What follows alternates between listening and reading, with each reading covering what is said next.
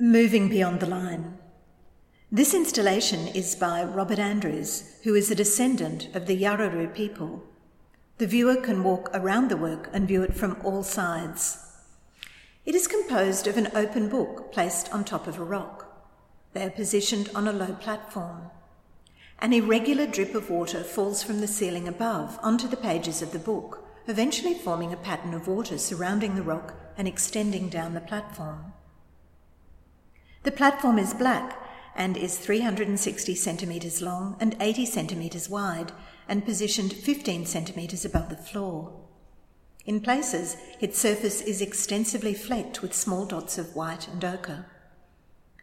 The rock has been placed 98 centimetres from the top edge of the platform. It is 23 centimetres high and 20 centimetres wide and has roughened, weathered surfaces. It is a pale brown colour with narrow veins of red ochre running through it. There are also heavier bands of ochre running diagonally down one side. On top of the rock is a dilapidated hardcover book, which is 26 centimetres by 20 centimetres. The edges of the pages are ragged and stained with ochre. The book is open and it completely covers the top of the rock.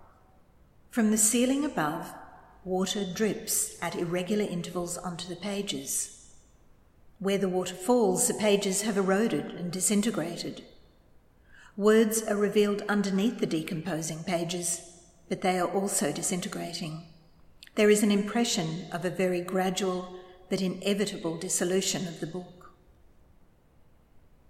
One corner of the book has collapsed slightly backwards over the edge of the rock, and the viewer can observe water slowly dripping down the edge of the book and onto the platform below. Where the water falls, at the base of the rock, there is a pool of glistening, ochre-coloured water surrounded by small, dark splashes of water. This pool extends around the base of the rock, but in some places the water has evaporated, leaving red and pink ochre stains overlaying the specks of colour in the platform. At the edge of these stains, the water has dried to a clear, dark mark. Extending from this pool of water, a long, rounded band of water, approximately 19 centimetres wide, has spread down the centre of the platform to the furthest edge. There are some convolutions in the path of the water, and areas where the water has spread out or narrowed.